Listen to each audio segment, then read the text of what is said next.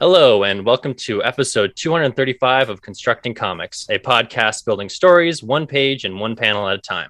On this episode, we have an interview with Seda Wolf and Scott Van Domlin, comic creators. This is Noah, and I'm joined by Constructing Comics podcast host, Matt. Hey, how's everyone doing? Very good, thank you. Very good. Yeah, thank you for having us on here today. Very glad to have you guys both on. We met at AwesomeCon. And I think I've been aware of Scott's work before this because we've had Philip Kennedy Johnson on before, and he's talked about your books with him. But it was cool to meet both of you guys and to sort of see your history with Scott and Scoot laid out and on the table and get to know you guys a little bit through your work. So would you guys mind leading off with the bio about yourself? Scott, you want to go first?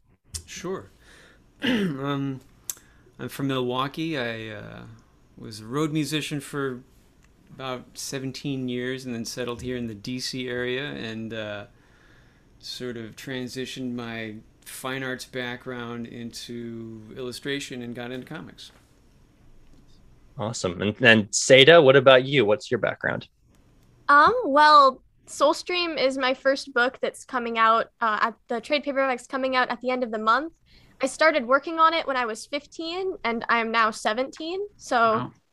But yeah, I've just been working on this book through high school. I've graduated high school now. So that's what I've been doing.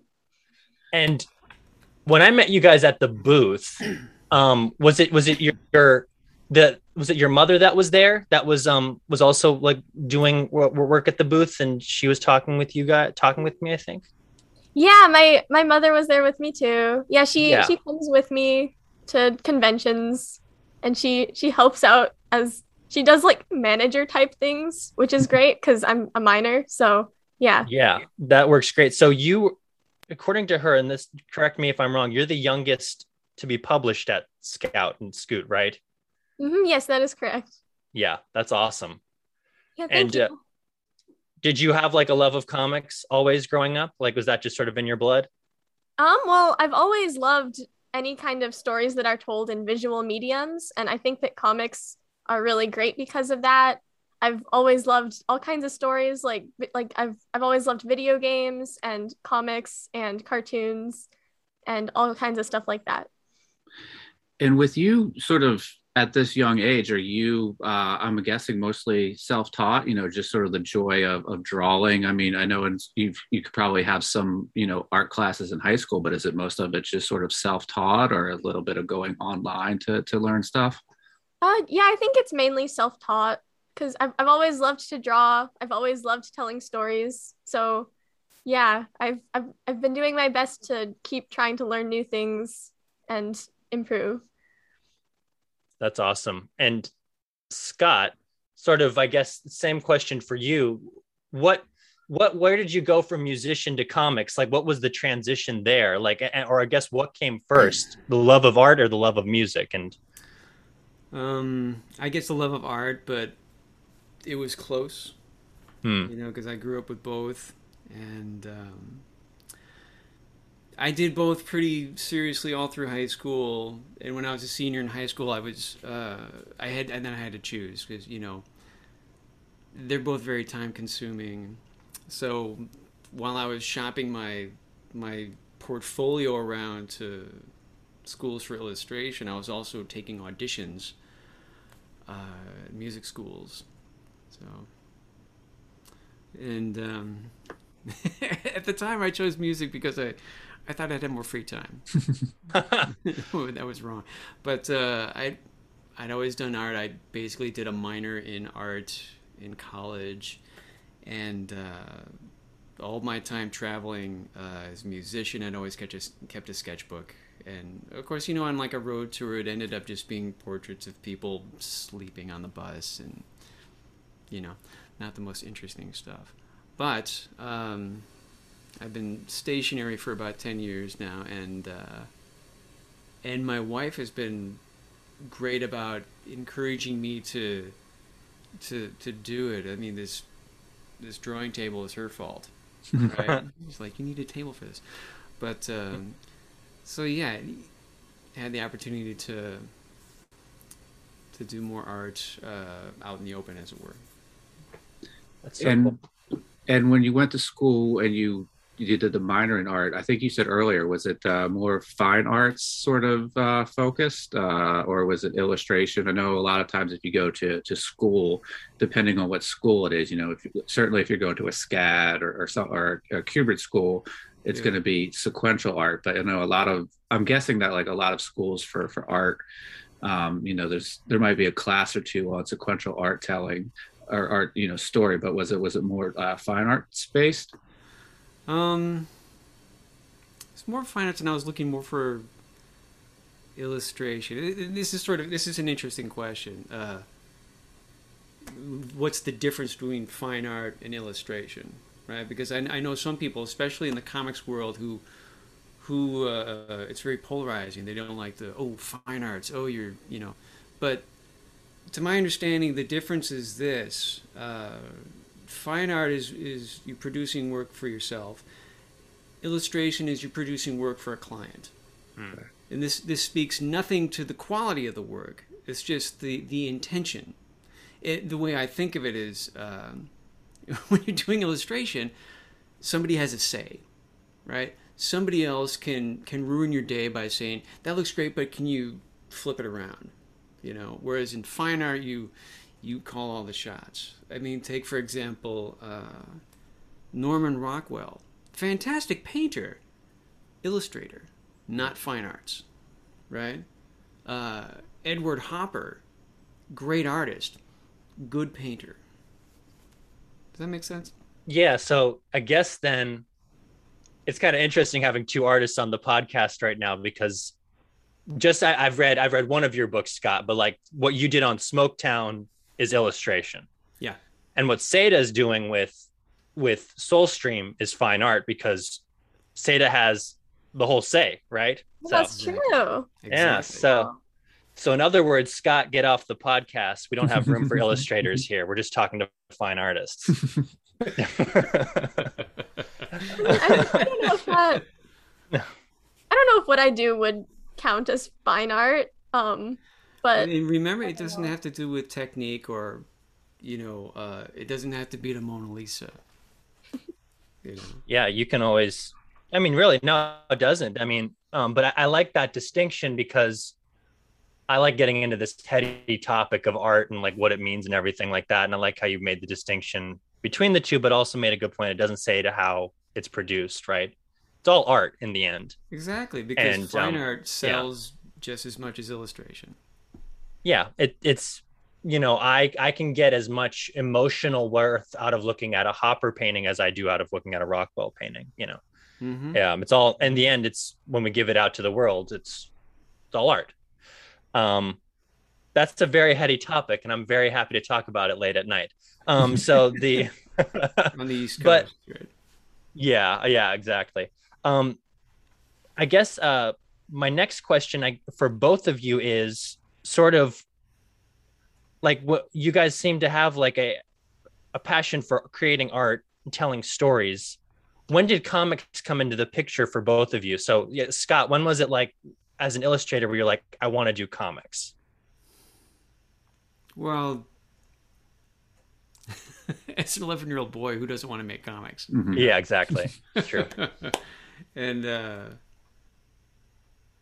mean, when I first started really doing a lot of drawing when I was a little kid, I was copying pictures from. It's like I didn't know I was already doing the right thing. I was copying pictures from comic books, from first edition Dungeons and Dragons manuals, and the old Starfleet technical manual, if you remember what that is. Copying these things down, and then some of the stories actually kind of got a hook in me, and I actually started reading the comics, and so a couple comics that really influenced me, like, got me thinking about, this is cool. I would like, were Amazing Spider-Man, what was it, 260? It was like in the Ron Frenz era, right? It was a Hobgoblin story arc, and the art really struck me. and the other one was Uncanny X-Men 175, which was the last issue that Paul Smith penciled, and the end of that issue was the first bit that John Romita Jr. penciled. But yeah, just Paul Smith's run on Uncanny X-Men was just was very influential. It really struck a chord, and I decided to start looking at comics a little more. That's cool. And it's been a while since we've had someone on here who's talked about like their love of comics coming from Spider-Man, because that's something we get a lot on here because Spider-Man's the coolest. And but he's also just, you know, when you think of like classic comic heroes, it's Spider-Man, you know, up there next to Batman. Mm-hmm. But yeah, Seda, what about you? What was sort of for you like the eye opener for comics where you're like, yeah, this is what I want to do, or this is how I want to tell my story? Well, I think I've definitely bounced around between a lot of different mediums. I know when I was in middle school, I spent a lot of time trying to learn how to make video games. That was like my main thing back then. And then I realized I didn't really like coding that much, which is kind of an essential part of making video games. So I was like, because I realized, I don't really like game design that much. Maybe I should try a different medium.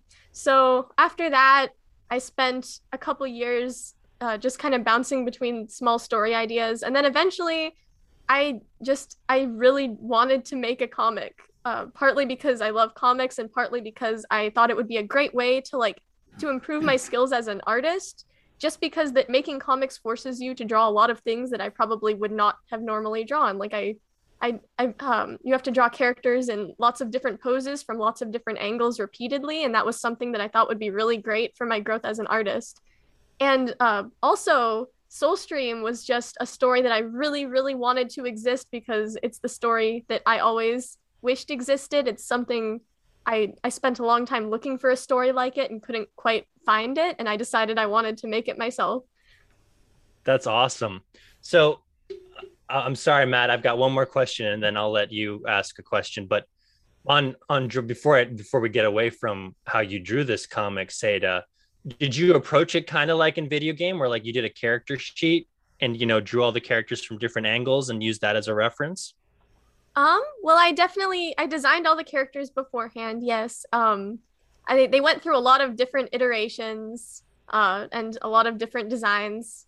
I spent a while just planning out the whole story of my comic and planning out all the different characters and what they looked like. So that was definitely very fun because I think character design is one of my favorite parts of like the story making process. I just really enjoy it. Yep. Awesome. Yeah, I like the point that you bring up, Seda, and I remember you talking about this with people at AwesomeCon, that you made the comic that you wanted to see because you didn't see it out there, and that's how you can tell that you're an artist, because you've got an opinion about this. Yeah.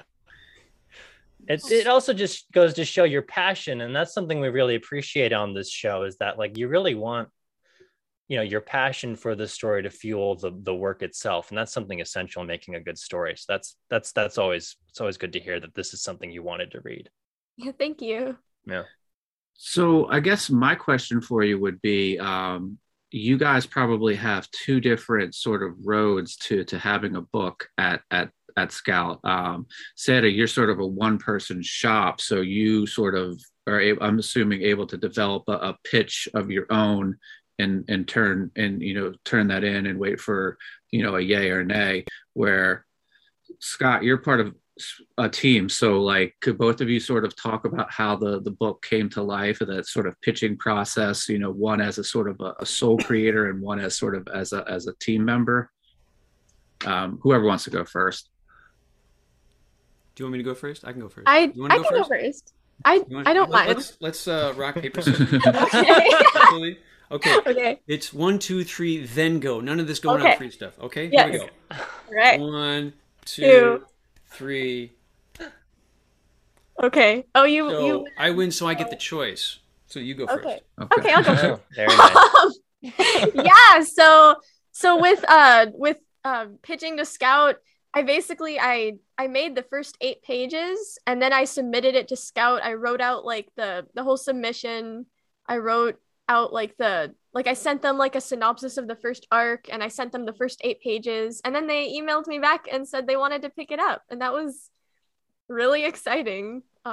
And it's crazy because that feels like so long ago, and it was because I was 15. But yeah. Wow. And that's awesome. Did you do any sort of research as to like with everything sort of being online, there's a lot of resources. Did you go look for like, the basic structure of a comics pitch and sort of take pieces of it, or did you just sort of think about what best represented it and send it off?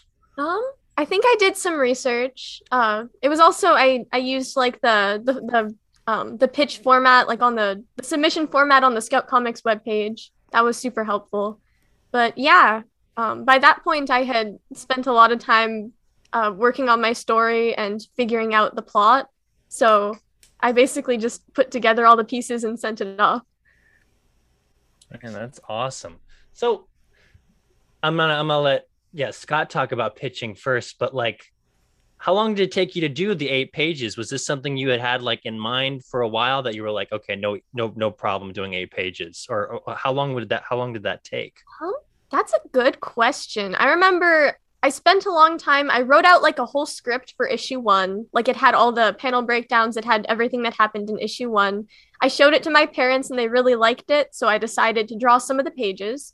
And that was before I hadn't really considered trying to submit it to publishers yet, but my mom encouraged me to try to submit it to a publisher.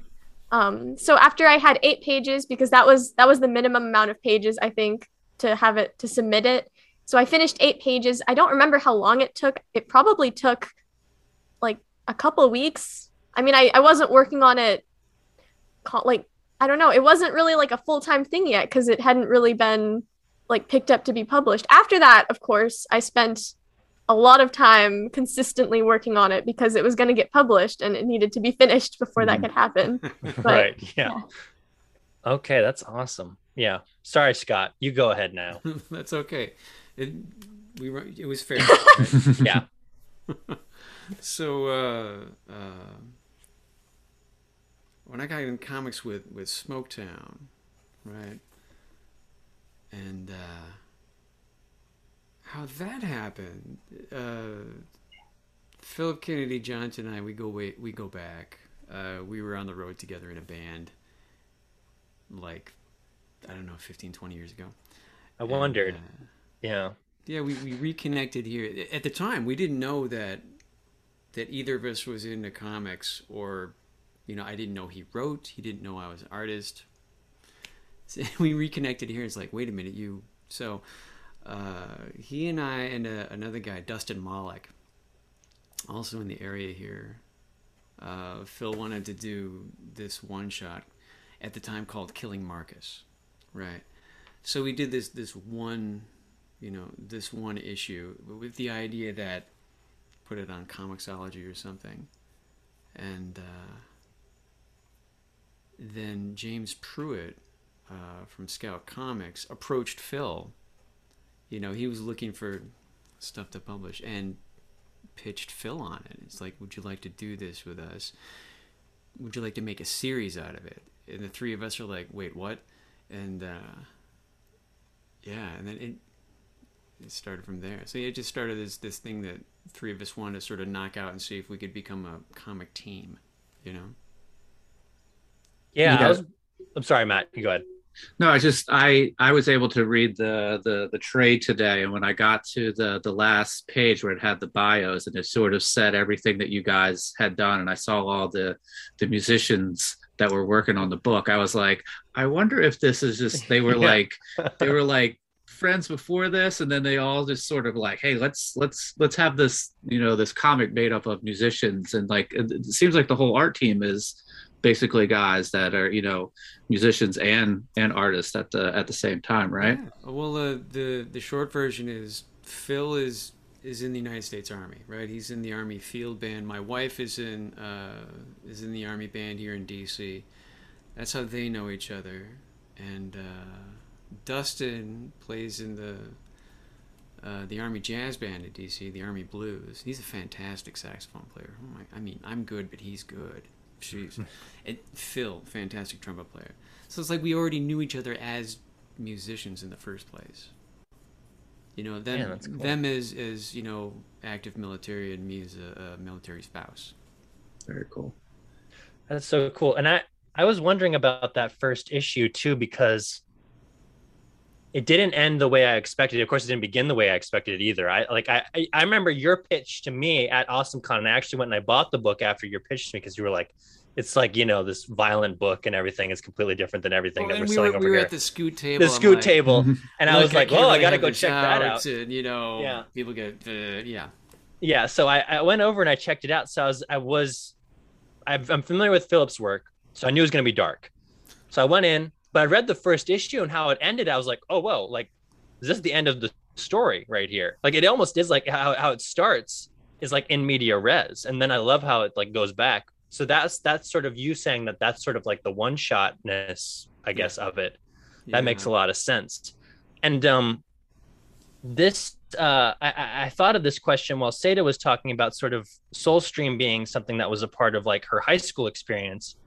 And I guess I'm wondering for both of you guys, and since we're talking about Smoketown, I'll ask you first, Scott. So like between that first issue and the next several issues in that book, like what do you think like were the biggest lessons you were learning along that lines of like telling that story and drawing comics? How to draw comics. I mean, like, yeah. I mean, it's an amazing story. It was, you know, easy to be inspired by, and it was easy to get attached to the characters. And it was a trial by fire. I mean, you guys read it. It's like you see the art change issue to issue, and it's basically me figuring it out, you know. Well, what I found to be cool was as the book went, Philip's dialogue would drop out more and more, and it would rely a lot on your performances and the artwork. Was that something that you guys were talking about while you were doing it? Yes and no. I mean, all three of us had say as far as, you know, what we thought what should happen. I mean, Phil always had final say. It's like, no, he's going to die, that sort of thing. Or live. You know, there are some positive moments. But a lot of Phil's writing is visual. So a lot of the things where there's no dialogue, he's being very specific with what he wants to show, and he's always very specific with camera angles and like who's talking and the general mood, you know. So yeah, a lot of his writing is visual, you know. He doesn't rely on dialogue as much, at least in that book. And so, sorry, go Matt. Just sort of to stick on like the scripting questions. Had you ever worked, you know, with a friend or, you know, put a script together? Like when Philip approaches you to you know, you guys realize that you know, have this common bond. You guys are both in the area. You both are, you know, have this other interest that you're discovering. Had you seen a comic script before that, or was like the one that Philip gave you like the first one you had ever seen? No, I'd seen them before. Okay. You know, sort of experimenting, fooling around with other people. And also, you know, checking out books on making comics. Yeah. You know, and you go to like DC Comics website and submissions, and here's some sample scripts to if you want to, you know, practice. Yeah. And then, you know, you're working with Philip, so it's sort of like you know, I've always heard the analogy that sort of like it's sort of like a letter from the writer to the artist. So as long as they're sort of able to communicate what they need to get through, there's no like exact format that everybody uses. Yeah. But even But Seda, you are sort of the again, you're like the one person shop. So you know, where Philip might be like, panel 1, page 1, I got these two people here. This is the environment. This is sort of what we're looking at. This is the mood. You know, Scott's getting a lot more direction, but these are sort of people and images that have lived into your head. Are you able to sort of not have to script it out as fully and sort of discover on the page as you're sort of, you know, thumbnailing, penciling and stuff like that? Well, I think it definitely depends. I know for issue 1, the script was very thorough. It had like descriptions of what happens in every panel. It was very specific. But as I went, it sort of I kind of figured out like what exactly I needed to write down for just for me to be able to draw it. I was looking through the script for issue 2 recently, and I found a panel where it just says, "I can't explain the visual, but it's really good and it's gonna look good." So I thought that was pretty funny. I know some of the later issues, I started to get into more kind of fight scene type stuff, and that I definitely deviated from the script a lot because I did like I was this comic has I've learned a lot of things. One of the things that I've learned and have struggled with is making fight scenes that are actually like make sense at all. Choreography. Yeah, choreography, because you can only have one action per panel really, and that can be really hard to like to have things happen but not have it drag on for too long to where there's nothing. Yeah, but I know the scripting was a lot more loose for scenes like that because I wasn't really sure. I kind of had to storyboard it out more than write it for some of that stuff. But I think for the most part, I was pretty detailed in my scripting, even though I was the only person working on it, just so I wouldn't forget what I wanted to happen and just so I could like organize how many panels go on each page and how many pages there are and all that. But yeah, yep. Did you have a page limit for each issue? Like, were you given like this has to be 20 pages? I wasn't given one, but I kind of gave one to myself because I was worried that if I made it too long, I would be working on it forever. And as a high school student, I didn't have that much free time anyway. So kind of giving myself limits on the length of each issue was just kind of my way of making sure I didn't overwork myself to the point where it couldn't ever get done, basically. That's a great plan. Yeah. And then also, as you're sort of figuring out like how many pages you want, there's always the thing in comics where when you're telling it in single issue format, you're sort of resolving something, but you always want to like hook the reader to come back and to, get the next issue. So are you trying to figure out like, all right, I have this sort of long-term story idea that I want to do. Do you be like, okay, this is a good breaking point where I can sort of aim to get issue 1 done, issue 2 done, and sort of resolve stuff, but also having the reader want to come back for more? Well, I think I had like a way that I structured each issue so that I wanted each issue to kind of have its own like smaller like little story arc, so that even if you like theoretically if you read just a random issue, you could still get some enjoyment out of it even if you hadn't read the rest.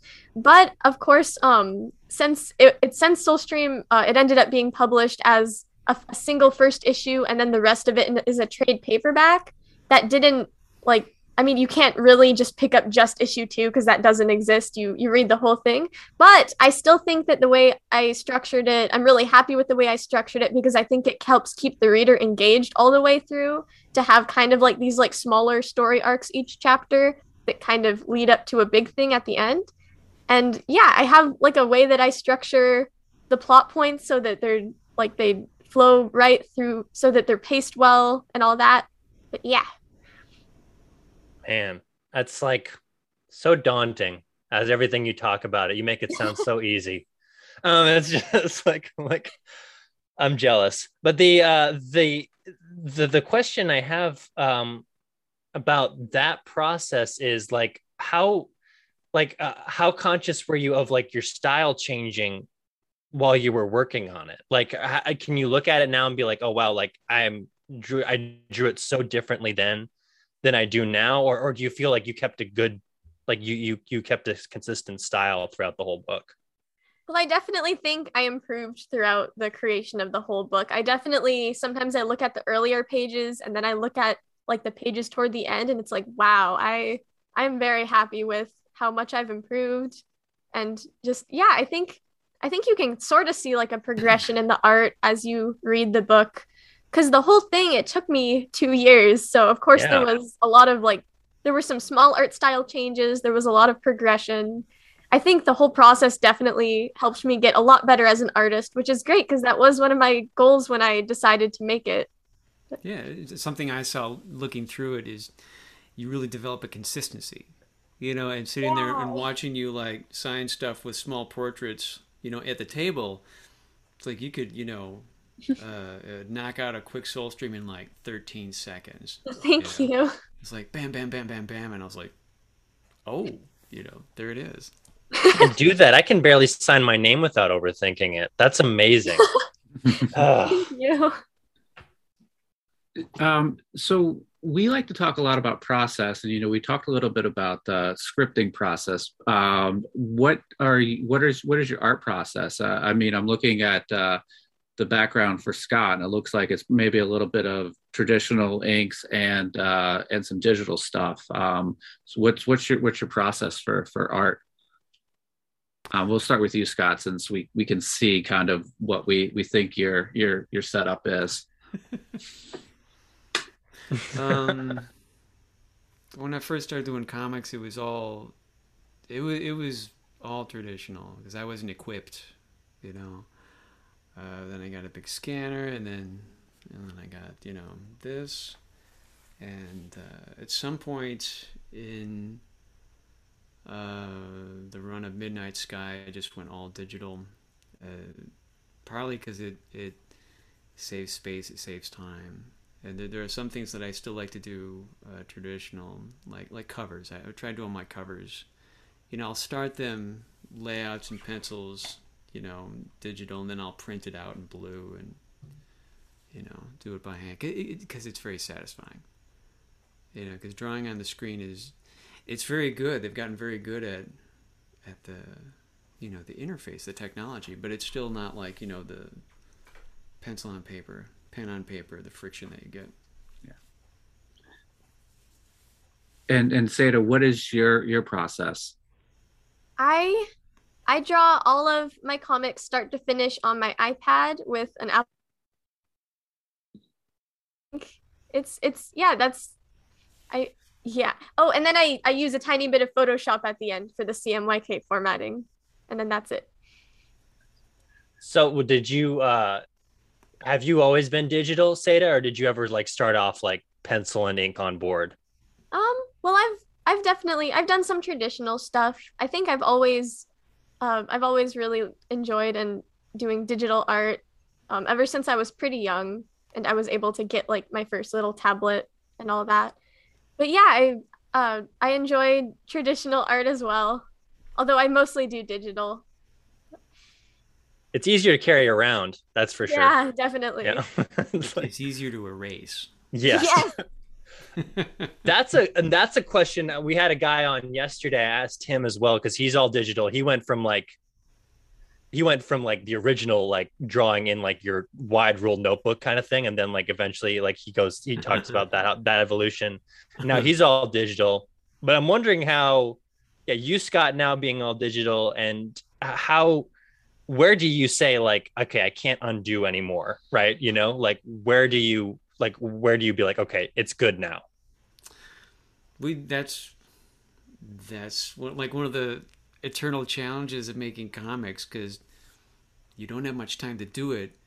You got to do that something that's good enough that'll let you sleep at night, but quick enough so you get it in by whenever, because it has to be in on Thursday or something, because we got to get the we have to have something for solicitations, and so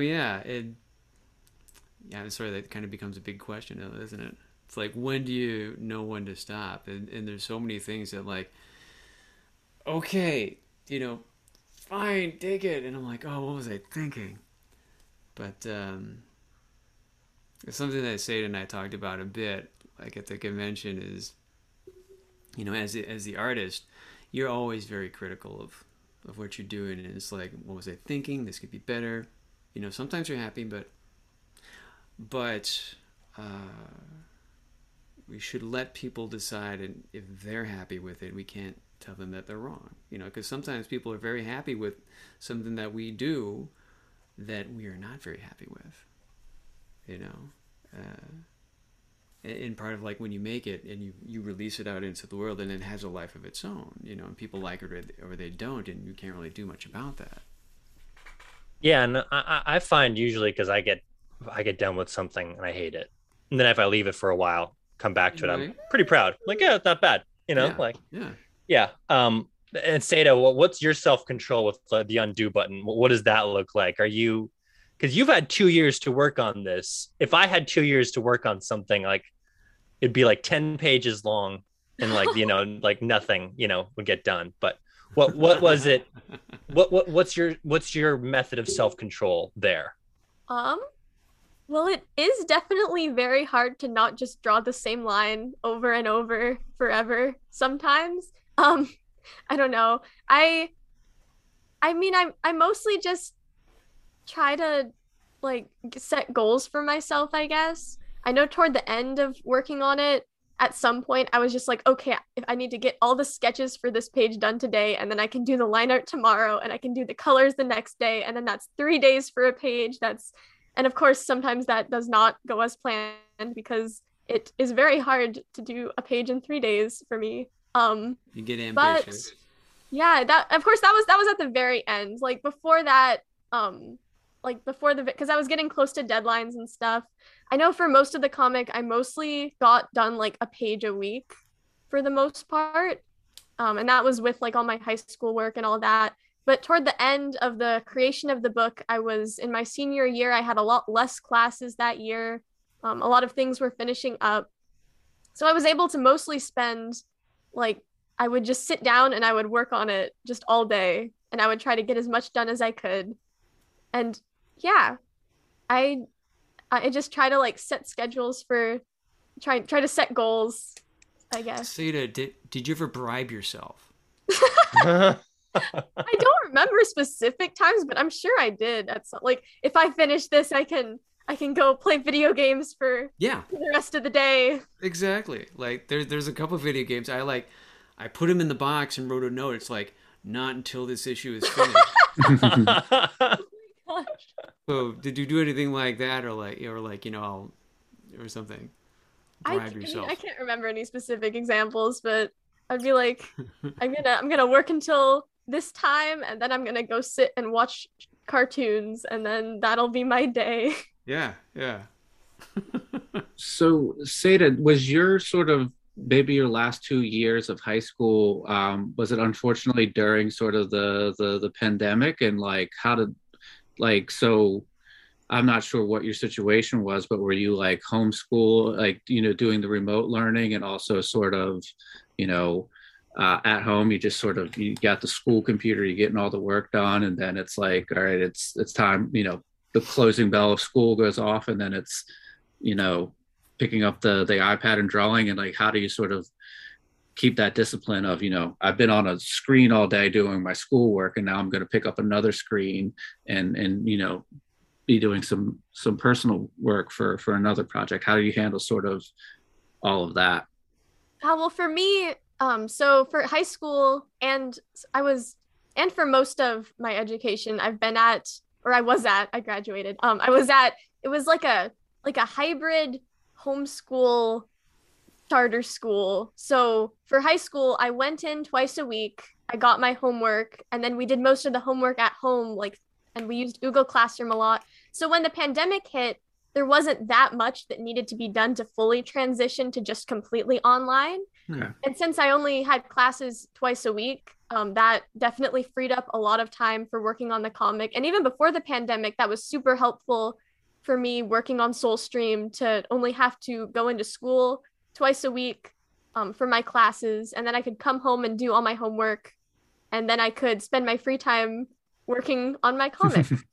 But it was also interesting because since all of the big events got canceled due to COVID, I guess I had more time to stay home working on the comic than I probably would have, just because wow, I'm not missing my senior prom to work on my comic because there is no senior prom. Yeah. Wow, I'm not missing out on anything because there's nothing else going on. I guess that's the good parts and the bad parts, I guess. It's all a matter of perspective. We get a good comic out of it, but then you also miss out on prom. Yeah. Did you want to go to prom? I mean, what things did you feel you really missed out on? It was a pretty small school, so I was able to go to prom my freshman and sophomore years instead of.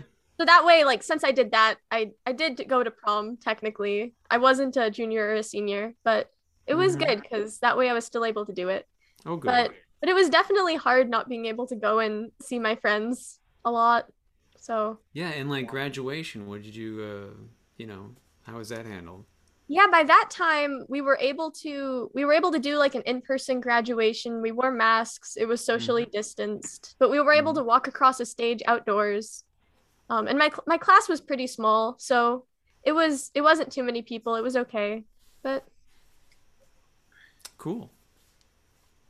Yeah. So I have a question as far as like the first time one of your books is in a comic shop. So Scott, I'm not familiar with Midnight Sky. Was that first or was Smoketown first? Smoketown was first, and then I went into Midnight Sky not too long after that. So what was it like to sort of, you have this love of comics, Spider-Man comics, those X-Men comics, but it's got to be totally different to walk into a shop and see your book on the stand. So what was that like? So when when the first issue of Smoketown came out, it's like I drove around to five different stores. I went to like five comic shops just to look at it. Mm-hmm. Because like the company sent me a box full of them, so it's not like I had to go get it. But I wanted to see it in the wild. I was like, ooh, yeah, super cool, super cool. And I still do that when an issue comes out. I'll go to Third Eye, and because they'll have it. And Yeah. then like a few other places carry Scout Comics, but more than they used to. But yeah, I'll just go and look at it, or I'll be like, I'll get a selfie with myself and the book. Yeah, just like I feel stupid and like a little kid. It's like, yeah. So it's super cool. And Seda, how about for you? How about I know that we had a single issue of your book. Did you go to a shop and see it on the stands or anything like that? yeah, I did. And I know when the Ashcan preview first came out a couple months before issue one came out, I know I went to some comic shops that were near me. I don't have a comic shop in my town, but I have some that are like an hour away. So we drove to some of those. We gave them Ashcan previews, and then a lot of those stores pre-ordered issue one of Soulstream. So I was able to go and just see it, and that was super exciting. And I think we dropped off like promotional materials to a bunch of them. Like we gave them like postcards and all these little things that they could give to customers who bought my book. And it was really exciting because I know for sure when I started this book, I never would have thought that any of this would have happened. Have you been and correct me if I'm wrong, the trade came out today, right? In It stores? on it comes out in comic shops on like the 22nd, and it comes 22nd. out in bookstores on the 28th. But Same we with did have T-shirt. copies of it at AwesomeCon. I have copies of it right now. And I will have copies of it I know I'm doing some local signing events pretty soon in my area. So that's exciting. I have one this weekend at Heidi Ho Comics in LA. Um, I have another one at Horizon Comics in toward September, or it is September. It's toward the book release. I think it's the next weekend. Yes, it is. But yeah, Are you So looking forward to those? I am. I am looking forward to those. I think it's going to be a good time. And it's just really exciting too, ever since I've been able to start selling the trade paperback to people. Because selling issue one to people is great and it's awesome. But I love just being able to give people like the complete story that I've been working on for all this time. And they can read it and they can just read the whole thing and they can enjoy it. And yeah, and it makes me really happy. So you guys hinted on this a little bit, like you're going to book signings and stuff like that. To get a book published is a big feat, but also once you have it published, sort of, or you get it picked up by a publisher, the work is not really done. I mean, if you're fortunate enough to have Batman or Spider-Man book, those books are going to sell on their own. But once you get into previews and you're in a you're with a publisher that is not one of the big two, you still have to work and grind to sort of get shops to know that it's there and work there. So there's there's the signings, there's going on the podcast, but it doesn't really end once you're in previews and stuff like that. You still got to work to get people to know the book is there, right? Yes. Yeah. And that's right. Seda has a great resource, especially in her mother, because her mother is like a tireless advocate and manager, and just just seeing her in action was really impressive. And you like Great. advocate for you, but then also for Scoot as a whole. Like I bought books based off of her just being like, and there's this, there's this. You can get this, you get all the issues and stuff. It was great. Yeah. I was gonna ask about that. How much does Scout and Scoot, are they helping you guys organize these events like signings and things like that, or is it sort of on you, Seda, and people like your mother to sort of help find like to find events to promote the book and things? I'm guessing just how many resources are available to you guys. Oh, well, I know for Awesome Con that was run by Scout and Scoot, and we flew out there to go be at the table. But for pretty much most of the events we do here, me and my mom help organize. But I know Charlie Stickney has helped us out a lot with getting events done. I know the signing I have next weekend at Heidi Ho, that was orchestra. He helped a lot in getting that together. He's going to be there too. It's going to be really great. I know I had a free comic book day event at Comics Factory in Pasadena that that was also him. He was also there too. That was great. But yeah, he's been super great at with like helping get stuff set up for me to promote my book. And yeah, and my mom has been great in helping get these events going. I know we go to the comic shops that are near us and we talk to them and we try to get events set up. And yeah, it's and awesome. Yeah, the people at Scout are really helpful, and if Scout has a table at a convention, they're always very welcoming and like, yeah, come and sit at the table if you want to do a signing, and So Scott, for you, and I'm guessing this is the case, but do you think it's easier for you to promote your book when Philip has these other sort of high profile books? You can sort of go, hey, guy who wrote this book also writes Superman. Do you find that to be beneficial? I found that I usually don't have to bring it up. Right, it's like a lot of people, especially the past year, are noticing like PKJ did a Scout book. It's like they're looking for his stuff already. Mm-hmm. So it's like I don't have to do much with that. Also, Scout's got this sort of, I'm not saying that like it's got like this prestige to it too. Like as indie comics have grown in the last year a lot, like it seems like Scout has grown with it, and especially with like books like The Recount and things like that being on a lot of people's radar. Yeah, The Recount and a lot of the Black Caravan label titles have done well.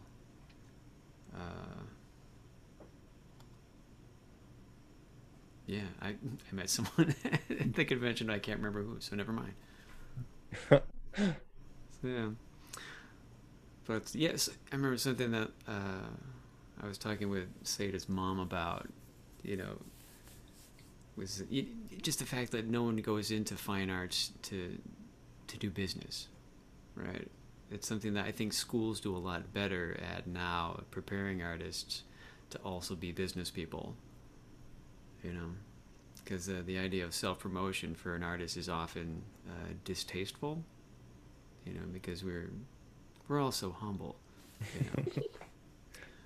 But in that way, I feel Scout does a pretty good job as far as, having a strong presence on social media and things like that. Yeah. I think the thing being someone creative and wanting to tell stories, you just want people to find it because they want to find you, right? So that, you want that worth. But I hated writing up artist statements and things like that. Like, cause it's just, yeah, you're Yeah. right. It's like, it's sort of like more vain to want to do that because you think I don't need to sell myself. They should want to find my art, That's right. It's like, when you're writing into the third person, well, Scott did this. I'm like, did he? It's unnatural. It is unnatural. Yeah. Yeah. Seda, do you have what's the plan for you in the future? Are you planning on just, just trying, do you have other books like in the series that you want to do next, or are you looking at like maybe trying to challenge yourself with like a different kind of art form? Like what are your future plans with art? Well, I'm gonna be working on volume 2 of Soulstream. I'm working on that right now. So that's something I'm working on. I have a lot of conventions lined up for this next year because I'm taking my gap year before I go to college. Um, yeah, I have the Bakersfield Comic Con. I'm going to be at the LA Comic Con. There's one in Ontario, Comic Con Revolution. I'm gonna be at WonderCon. I have all these cons lined up. It's very exciting. Um, but yeah, and and I've been working on also I have there's the Scoot Frontiers magazine, which has been coming out quarterly, I think. And I've been working on materials to have in that as well because that has little like activities and previews of a lot of different books from the Scoot line, including mine. So I've been doing some work for that. Yeah, my brother picked up one of those for our niece, Oh, who's yeah, that's 6 years cool. old and getting into comics. So we It's a fun loved book. that. Yeah, love that. So are you going to school for art, or are you like going to focus on something else for Uh, college? I'd like to major in animation, but I have other majors I'm considering as well that I'm doing research on. But mostly, I want to go to a school that at least has the option for animation, just because I'd really like to try to major in that. I know I'm looking at some different like Cal State schools, like I think Fullerton, Long Beach, San Jose, some others too. But yeah. Awesome. Scott, do you have a busy con schedule coming up for the rest of the year? No, I canceled a few things just because, COVID, whatnot. And I'm just sort of going to kind of sit tight till next spring. And there's a lot of work to do anyway, So, yeah. So is it safe to say that like Midnight Sky is your focus right now? Midnight Sky is in the can. Okay. That wrapped up in 8 issues that finished this past spring. The trade paperback is coming out, I think, in a couple weeks. I want to say September 29th. Midnight Sky trade paperback comes out. It also includes the Ashcan and also the 10-page prequel story that appeared in the Scout Comics Free Comic Book Day issue. And what else? The title box for Smoketown comes out, is available today from Smoketown. If you're not familiar with what that is, it's a box that has Smoketown artwork on it and includes all 8 issues, and I can't remember what else is in there. You might get a comic tag with it as well. But yeah, that is available today. And the book I'm working on now, let me just do a commercial about me, is called Charm City. It's the result of the script to comic contest that Scout had last year. And the people entered their scripts into the contest, and the prizes were like, you get to have your comic made by someone like me. So a great writer named Josh Eiserzijk out in LA wrote this nice book, 5 issues. We're most of the way through working through issue 1.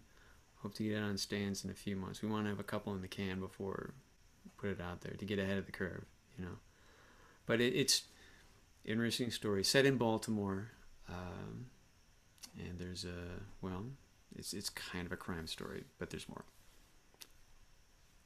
Exciting. And Do you like? also, yeah. I guess this is sort of a step back question and things like that, but uh, are you kind of comfortable in like the crime genre? Is that sort of something that attracts you, or are you like looking for other genres at some point? Well, apparently I am. Yeah, I mean, starting comics, I was, you know, hoping to do superheroes or Thor or something, but they've all been very grounded, and lots of clothing with wrinkles to draw, as opposed to the convenient bodysuits that we see the superheroes wearing. So Yeah. but yeah, I mean, my interests are across the board. We should direct that question towards Seda. Yeah, In the realm definitely. of comics, would you like to get into a different genre at some point? Do you have ideas about a different sort of story? Ah, that's a good question. I mean, right Okay, now I'm for mostly you. focusing on Soulstream, but I think Mm-hmm. I would definitely enjoy trying other kinds of genres in the future. I think that would be really cool. Yeah. Do you have some ideas in the can of like, you know, like you have like a notebook full of like ideas of other stories and things? Not really. Although I have just been spending a lot of time just like playing D&D with my friends and drawing D&D characters, and that we have a very complex plot going. It's a very, very fun. Um, so I spend a lot of time just drawing D&D characters now. But yeah, that's I don't really have like a list of like other stories that I'll like get to once I'm all done with Soulstream, but I guess that's the closest thing I have to something like that. They're so much fun to draw because it's like, at least for me, I've only done it once, but I loved it, and I was like, I wanted to like put myself out there as just someone who drew D&D characters. It's like it's so much fun. Yeah, Yeah. there's a market for that. You know? Yeah. Yeah, and we have like well, it's awesome too because we have just like we keep making NPCs and because all three of us are artists, Oh, so we nice. have it's a very like we just have a lot of That sounds like characters so and we much just have fun. a very good time together. But So yeah. I have one question about the Charm City book. Scott, with you being in the area, do you, I guess, you know, now with like Google Images and Google Street View, it wouldn't be so difficult to do, but do you sort of go for like a drive and just sort of like see things? And you know, Baltimore is a pretty interesting place because you know there's the inner harbor that's, you know, nice and safe, and then if you go, you know, further out, it might not be the same. So are you doing things like that, or are you relying on sort of the internet? Our viewers at home, I would say that Baltimore, like many major cities, has lots of different sorts of areas, better parts than others, and Baltimore is no exception. But yeah, I will. Yeah, I agree that Google Maps is an excellent resource now. It's amazing. It's like you never been somewhere. Well, just look it up there and go onto the street view. It's like, oh, but it- no, well, we go to Baltimore periodically, anyways, because it's just, you know, nothing against DC, but Baltimore is a real city. You know, it's like it's fun. It's anyway. Why wouldn't you go to Baltimore? It's cool. But yeah, we've started taking day trips to check out some of the locations that are in the book, because there's a lot of real locations and places that some of the names have changed, but a lot are, you know, fair game, or, you know, free domain. But yeah, so like last day trip we went to Federal Hill and, you know, just hung out, and yeah, beautiful area. So yeah, I go in and as much as I can look at the actual thing, because you get a different feel for it, you know. Mhm. Seda, do you go to the Soul Stream locations? um The desolate kingdom.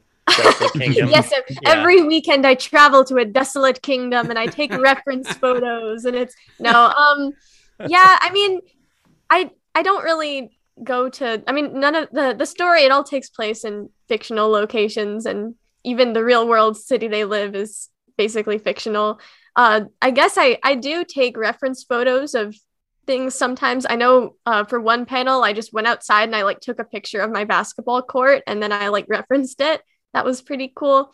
I've I've also used like I've used Minecraft as a reference for perspective several times, which I think is very funny. That's funny to me. I don't know. That's a good idea. It makes a lot of sense. You just build it in Minecraft, and then there Yeah. you go. It's You great. don't have to pay all that money for SketchUp, you know? Yeah. Exactly. And you have And fun one, at the same time. You can blow it up afterwards. yeah, you can Right. destroy it. And another thing is also I forgot about until just this second. One of the in the book they go to this magical temple place. And the architecture for that is based on a cathedral that I visited in Trondheim in Norway a couple years ago.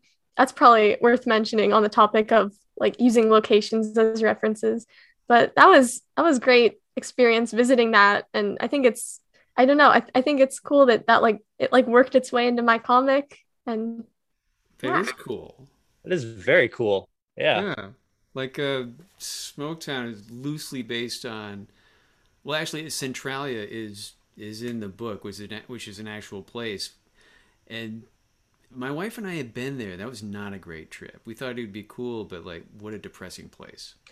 Yeah, it was. I remember when it got to that part, I was like, "Oh man, they added some like real depressing stuff on top of the other real depressing stuff." That's so great. Thanks, Philip, because that's how Philip does it. Is like, it's like, "Oh, you thought you weren't too depressed? Wait until you get to this part." Like, no, But I love his stuff. yeah. Yeah, No, I'm not sure you're gonna get the pull quote. It's the more depressing stuff added on top of the depressing stuff. I don't know if that's the pull quote that they're gonna want on the book. you want to see sad people in a sad location, Smoketown. That's how it is. Creating comics one scene, one disaster at a time. One disaster at a time. Despair upon despair. But no, actually, I love the metaphorical location in Smoketown of having it set in Centralia. Like that, actually, I thought like it suited the story so well, and especially in the climax of the story too. Yeah. I mean, like the mill town is sort of a amalgamation of just sort of little mill towns in Pennsylvania. Although there's like a area called Smoketown that we sort of were surprised to find out. But and I think I ran into someone at a convention who was actually from there, and they're like, "Arr!" And I was like, "Sorry," you know. But he was like excited. So. Nice. Yeah. Awesome, guys. Well, this has been a lot of fun catching up, or not catching up, but getting to learn, the process. We have two different stories, but a lot of parallels as far as like putting the stories together and telling them. So it's been a lot of fun. So Seda, could you let folks know where they could sort of follow you online to stay up to date on, your books that you're making now and books that might be coming out in the future? Yeah, so I have social media accounts that are at Seda Wolf. I also have some that are at Soulstream Comic. You can find updates on there on both where to get the book as well as different conventions and events that I will be at. And yeah, the trade paperback of Soulstream is coming out in comic stores on September 22nd, and then in bookstores through Simon & Schuster on September 28th. Nice. And Scott, what about you? Where's the best place online to sort of keep up with what you're working on? My Instagram is that backwards? Can you see it? No, you can see it, right? Yeah. Yeah, this is 01. Yeah, we'll be sure to put that in the show notes. Yeah, so everybody can follow it. Stuff is available at the Scout Comics website, as well as Facebook, I guess. Yeah. Very cool. Well, thanks again, guys. I really enjoyed talking to you guys, and maybe we can catch up soon. Yeah. More, volume 2. Let's touch base again and talk about making comics. Yeah. Yeah, thank you so much. Thanks for No problem. I'd like to thank everybody for listening. If you could give us a rating and review on the podcasting service you use, really appreciate it. If you want to follow the podcast, we're on Twitter. It's at ConstructCompod. Instagram is Constructing Comics Pod. Facebook is Constructing Comics. And I'd like to thank you for listening. Please be safe, be nice, and go out there and make some comics. Thank you.